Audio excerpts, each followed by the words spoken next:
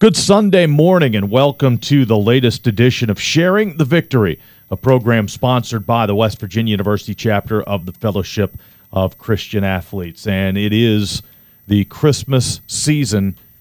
Unbelievable. Another Christmas has come and gone, and within a week, another year will have come and gone.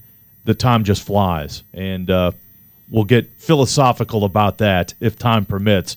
But we're joined by WVU FCA Campus Director Kirby Myers. And Kirby, good morning. Thanks for coming in. We appreciate it. A belated Merry Christmas by one day. Mm-hmm. By one day. But you know what? For Christians, the spirit of Christmas and what it truly means lives with us and lives in our hearts 365 days a year. Very true. Very true. I mean, you've got landmarks, you've got Christmas, you've got Easter, but you keep that, right? You guard that in your heart, what it truly means. Yeah, Jesus is the reason for every season, for every day, right? Yeah, that's very good. All right, we're going to Sunday school one day after Christmas. Yes, sir. Thank you. Well, good morning. Merry Christmas to you. Merry Christmas season. Happy New Year. I hope you all enjoyed worshiping the birth of the Lord Jesus Christ. And today I want to look at a verse that you probably heard over this Christmas season, or you've seen it on a Christmas card that's come to your house, or maybe it was on the Christmas card that you sent out, either in the mail or by email. But it's a familiar verse, Isaiah 9:6, that says, "For a child will be born to us, a son will be given to us, and the government will rest on his shoulders, and his name will be called Wonderful Counselor, Mighty God, Eternal Father, Prince of Peace." One of the greatest thrills, I think, as a parent, as a father, is to call your child by name for the very first time. I remember the 2 times we were expecting and then finding out we were having a boy each time, and then thinking about what we were going to name our little boy. And so my firstborn is Jonathan, my middle child is Matthew, and then we adopted Andre. And so you think about that and naming your children, but as we think back to Mary and Joseph again, they did not get that opportunity to pick out a name for their son. We looked at this last time, but the angel appeared to Joseph in a dream and instructed him to name his son Jesus. And we know that name had great significance because the Bible tells us so. In Matthew 1:21, the verse we looked at together last time, we read that she will bear a son, and you shall call his name Jesus, for he will save his people from their sins. And then in Matthew 1:23, behold, the virgin shall be with child and shall bear a son, and they shall call his name Emmanuel, which translated means God with us. The name of Christ, Emmanuel, we sing about that name. If you are over 40, I can say to you, pick up a hymnal sometime and you will know what I'm talking about. If you're 20 or under, you may go, what is a hymnal? But in a hymnal, we see songs like Praise the Name of Jesus, Jesus is the sweetest name I know, All hail the power of Jesus' name, His name is wonderful. There's something about that name. If you're younger or just a little more contemporary in your music, maybe you're familiar with the song that we sing now, What a Beautiful Name, and that is a really beautiful song. Acts 4:12 says, "And there is salvation in no one else, for there is no other name under heaven that has been given among men by which we must be saved." Philippians 2:9-10, Paul says, "For this reason also God highly exalted him and bestowed on him the name which is above every name, so that at the name of Jesus every knee will bow, of those who are in heaven and on earth and under the earth." I love how the word name just keeps appearing there, that he says, "And bestowed on him the name which is above every name, so that at the name of Jesus every knee will bow." Well, we find out a lot about the baby in the manger by a simple study of his name. We can learn more about the Savior, Jesus Christ, when we look at the meaning of his name, and that is what we want to do with our time this morning.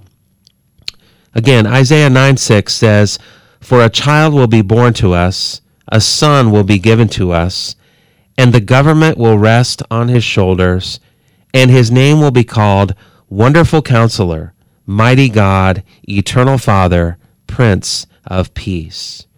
Just a little background on Isaiah. Isaiah was a prophet, and he ministered as a prophet to Judah from about 740 to 680 BC. So this book was written some 700 years before the birth of Jesus Christ. We know from the Gospels and from history that this indeed took place. Isaiah, in what is probably the most well-known prophecy of the birth of Christ here, gives us 4 descriptions of the coming Messiah. And we want to look at each of these in detail today. But before we do that, let's look at what Isaiah says before this. Isaiah first prophesies of the coming Messiah in chapter 7, verse 14, which reads, "Therefore the Lord himself will give you a sign. Behold, a virgin will be with child and bear a son, and she will call his name Emmanuel." Here in Isaiah 9:6, we learn about this coming prophet, priest, and king before Isaiah gives us the 4 names to describe him. In verse 6, at the beginning, it says, "For a child will be born to us." And here we see Jesus as human, as the Son of Man. This phrase used by Isaiah the prophet, emphasizing his humanity, even though it is a term for deity. Although he was conceived by the Holy Spirit and born of a virgin, Jesus began life like any other human, as an infant. Isaiah says nothing more here about his humanity, but we know from the Gospels that Jesus lived an earthly life. The Gospel of Luke focuses much on the humanity of Christ. We read about his birth. We read about him in the temple at the age of 12, where he is amazing, the scribes and teachers of the law in the temple. We read of the beginning of his ministry at the age of 30 that lasted for 3 years. Jesus was a child who became a man. He experienced hunger in the wilderness. He was tired and fell asleep on a boat in the middle of a great storm. He was thirsty on the cross. He felt great sadness at the death of Lazarus. He was angry at the temple, at the money changers. He was grieved by the betrayal of Judas, one of his own disciples and friends. And he felt forsaken on the cross at the hands of his own Father. Jesus was born as a baby. He grew up as a little boy. He eventually became a man, and one who was tempted in every way that we are tempted, yet one major difference: he was without sin. Jesus did not sin, but he identified with and felt the weight of our sin when he was on the cross. The next phrase that Isaiah uses here, he says, "A son will be given to us." And here we see Jesus as the Son of God. Isaiah goes from the word born to the word given. This terminology used by the prophet speaks of his pre-existent deity that we've looked at together in the Gospel of John. Isaiah looked ahead, but we are able to look back and know that the Word became flesh and dwelt among us. John 1:14. We know the full truth of what Isaiah simply suggests 700 years before his birth, that the one who would come was one who has always been. The coming Messiah existed before his human birth, and he would be given to the world by God the Father. Back in Philippians chapter 2, verses 5 to 7, it says, "Although he existed in the form of God, he did not regard equality with God a thing to be grasped, but emptied himself, taking the form of a bondservant and being made in the likeness of men." The next phrase from Isaiah says, "And the government will rest on his shoulders." And here we see Jesus as the King of Kings. The first 2 phrases are prophecies that have already been fulfilled. This one, however, is still to come. This prophecy looks beyond the first Christmas to a time in the future when Christ will reign over a literal, earthly, and geopolitical kingdom. that encompasses all the kingdoms and all the governments of the world. That will be exciting. Zechariah, another prophet, says in chapter 14, verse 9, "And the Lord will be king over all the earth. In that day the Lord will be the only one, and his name the only one." There it is again about his name. One day this Christ, who left the glory in heaven to be born of a woman, who lived a perfect life and died a perfect death, an atoning death, and was raised from the dead for our sins, he will come a second time, and he will rule. Isaiah says the government will rest on his shoulders as he will reign as sovereign over a worldwide kingdom of righteousness and peace. So this background information leads us to the four descriptions of the child that Isaiah gives us here in the second part of verse 6 in chapter 9. Number one, first description we see of Jesus, he is a wonderful counselor. What a great title for the Savior. He is not just a counselor, but he is a wonderful counselor. Jesus demonstrated great wisdom as a counselor while he was on the earth. He always knew what to say and when to reach out to a heart that was seeking after him and when to rebuke an impetuous soul. Those who saw him and observed his ministry remarked by saying things like, "Never has a man spoken the way that this man speaks." Jesus always gives the best advice. You know, I'm 51 years old, and never have I been disappointed by the advice I have found in the Word of God or the words from Christ himself. I have not always followed the counsel of Scripture, but I have never been disappointed with the wisdom that is found in God's Word, because the counsel that is found there is wonderful counsel. I've never had to say, "Jesus, you don't know what I'm going through. You don't understand me and my need." Friends, we do not have a Savior who cannot sympathize with our weaknesses. We serve a risen Savior, hallelujah, who was acquainted with sorrows and grief, one who was tempted in every way that we are, yet was without sin. He does understand my sorrows. He is acquainted with all my trials. He knows my need before I even ask him. Proverbs 9 verse 10 says, "The fear of the Lord is the beginning of wisdom, and the knowledge of the Holy One is understanding." Do you want godly counsel? Do you want good counsel as we approach another year, 2022? Do you want wisdom that will lead to righteousness and godly choices? Then turn to the Word of God that contains the very words of life.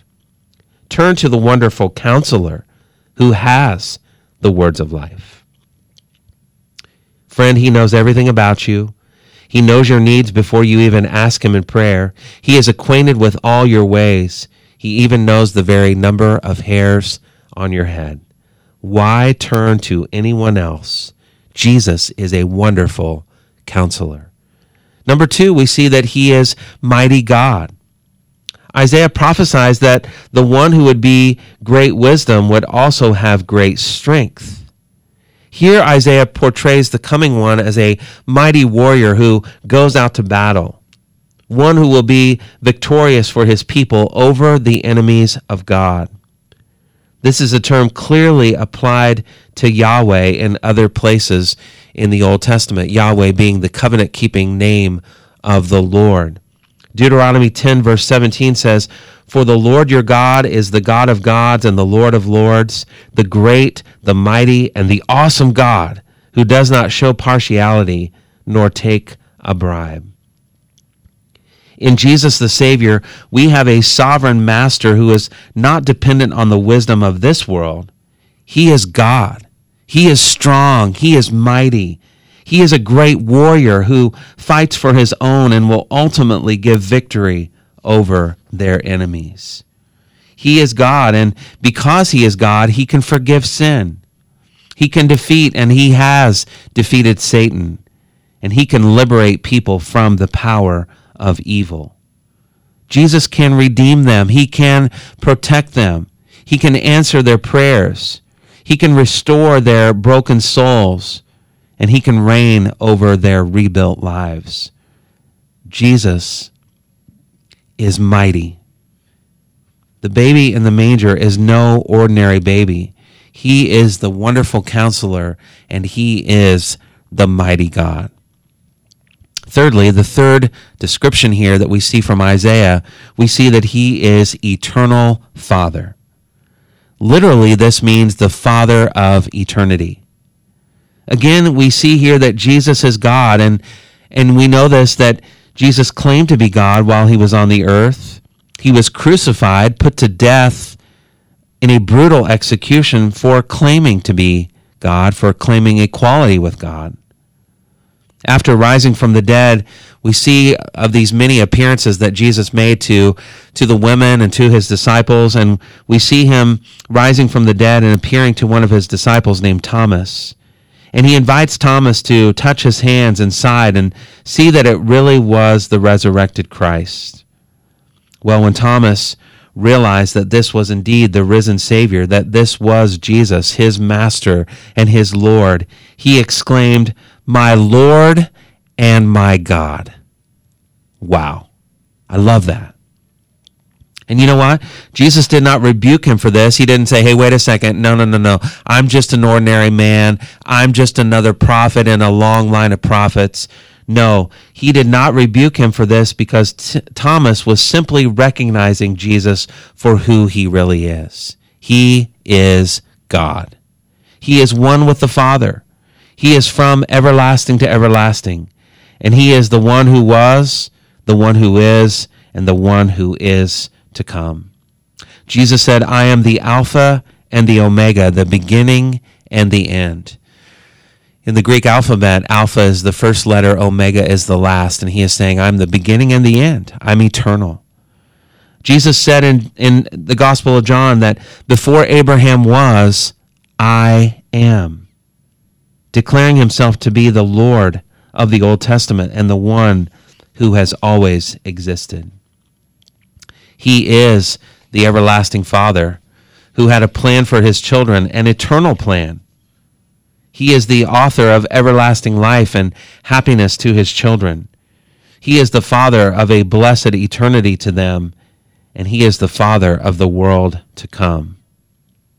So in this verse that is plastered on Christmas cards that we send and receive, we see that Jesus is the wonderful counselor, Jesus is the mighty God, and Jesus is the everlasting Father. Fourthly, we see that he is the Prince of Peace. The Messiah, the wonderful counselor, the mighty God, the everlasting Father, offers peace from God, from the Father, to all who are the recipients of his grace. He makes peace with God for those who surrender to him in faith. He brings the peace of God to those who walk with him. I don't know if you've noticed lately, I don't know if you've watched the news or observed what's going on in our world, but this world is full of chaos and confusion. There was peace, however, in eternity past, shared by the Holy Trinity. There was peace in the 6 days of creation. There was peace in the creation of the first man and the first woman, Adam and Eve. But that peace was interrupted when Adam sinned, and there has not been peace in the world since. Wars and rumors of wars have characterized the last 2,000 years. You see, we are not born at peace with God.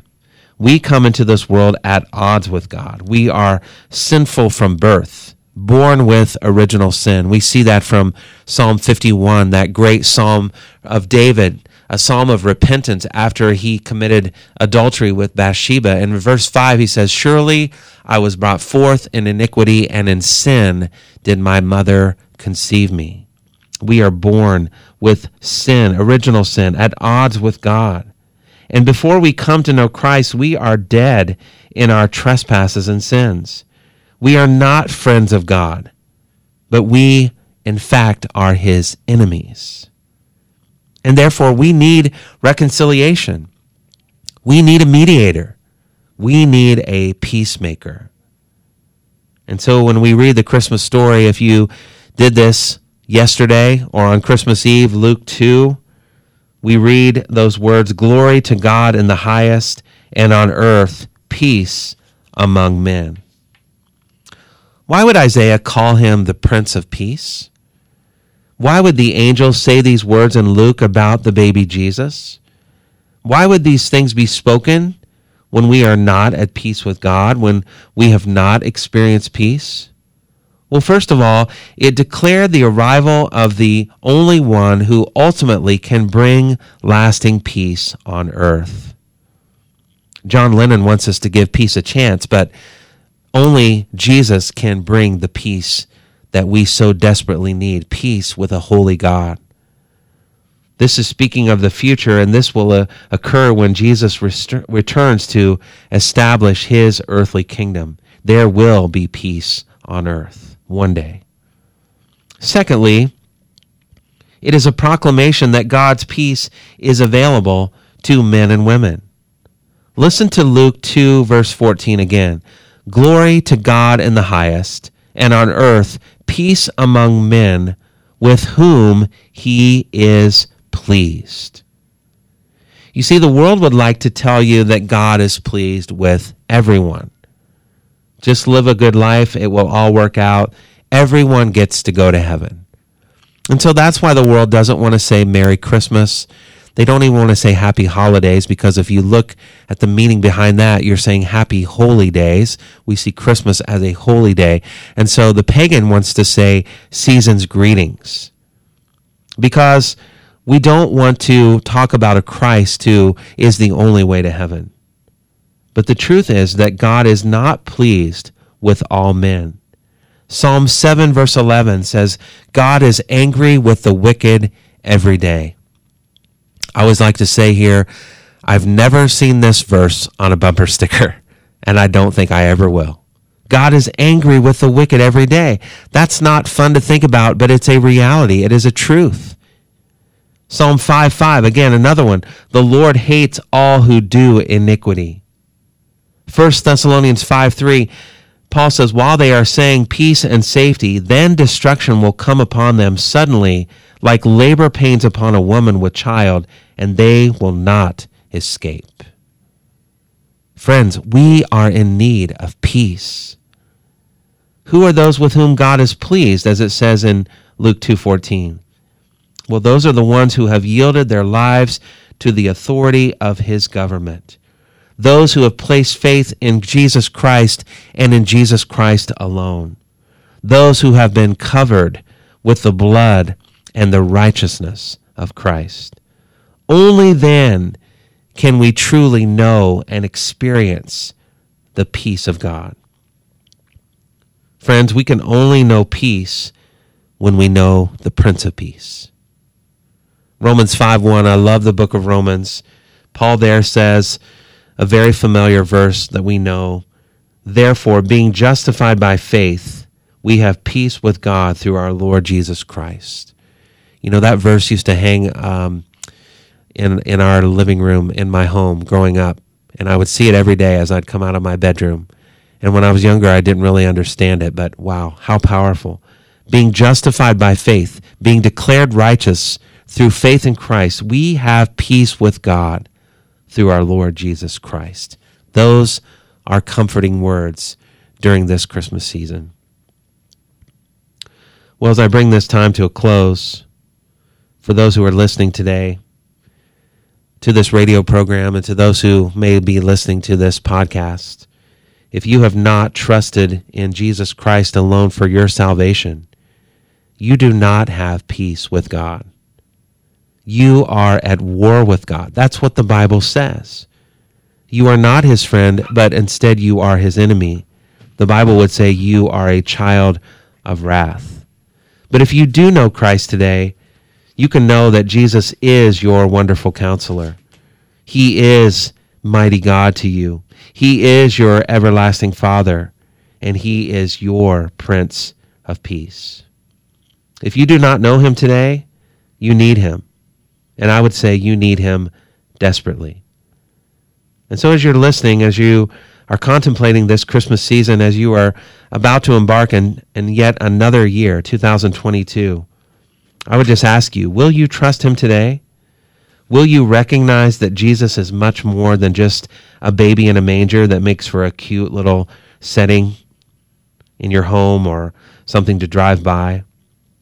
And will you surrender to him as your Lord and your Savior? I pray that this would be the Christmas season that you place your faith in the one that Isaiah called Wonderful Counselor, Mighty God, Everlasting Father, and Prince of Peace. Let's pray. Father, we are grateful to read these words from Isaiah the prophet. Lord, as he penned these words 700 years before the coming of Christ. Lord, he was a prophet just doing and writing and saying those things that you were calling him to say and to write. But Lord, he didn't really have a full understanding of everything that he was saying. Lord, it would not be revealed until Christ would come. But Lord, I'm thankful for his faith, for his trust in Yahweh, and telling us these truths about who the Messiah would be. And we thank you today that, Lord, you are our wonderful counselor. You are mighty God. You are the everlasting Father, or the Father of eternity. And you are our Prince of Peace. Lord, may we love you even more, knowing who you are. And for those who don't know you, Lord, I pray today would be the day of their salvation. We pray these things in Jesus' name. Amen. And a wonderful post-Christmas message from WVU FCA Campus Director Kirby Myers. Thanks for coming in. We appreciate it. You're welcome. Thank you. We've got a couple minutes left here. And again, we talked at the beginning about how important Christmas is, obviously, for really most people, if not all people, certainly of the Christian faith. And it's the gospel message that is obviously the most important. The trappings are nice, the trees and the presents and the food and all of that goes with it. And that's all fine, and we all enjoy that as well. But again, getting the gospel message, the fact that Jesus came to earth, God in a human form, which it's too much for us to comprehend, really. Right. But it happened, and that's what we celebrate. Yeah, absolutely. Jesus coming and not remaining a baby in the manger. I think everyone thinks that's really cute, and we love the nativity sets, and we go to live nativities that churches have, and those are all fun, but Jesus would grow up, and he was born to die that we might live, and that's something we really need to think through. Yeah, that's another thing that's too much for our feeble minds to comprehend, the fact that he was sent to this earth by his Father to die for our sins, right? For a reason, for the reason. It's incredible to think about, but that's the importance of the season. And once Easter comes along, and we talk about the crucifixion and the act of dying for our sins. They're both incredible stories, but again, as a Christian, these are things that you guard in your heart 365 days a year. Yes, absolutely. All right, very good. Kirby Myers with us, WVU FCA Campus Director, and you can learn more about their organization. Right now, go to the website, wvufca.org, to learn more and contribute. We'll do it again next week. Thanks for joining us. This is Sharing the Victory on WAJR for this Sunday morning.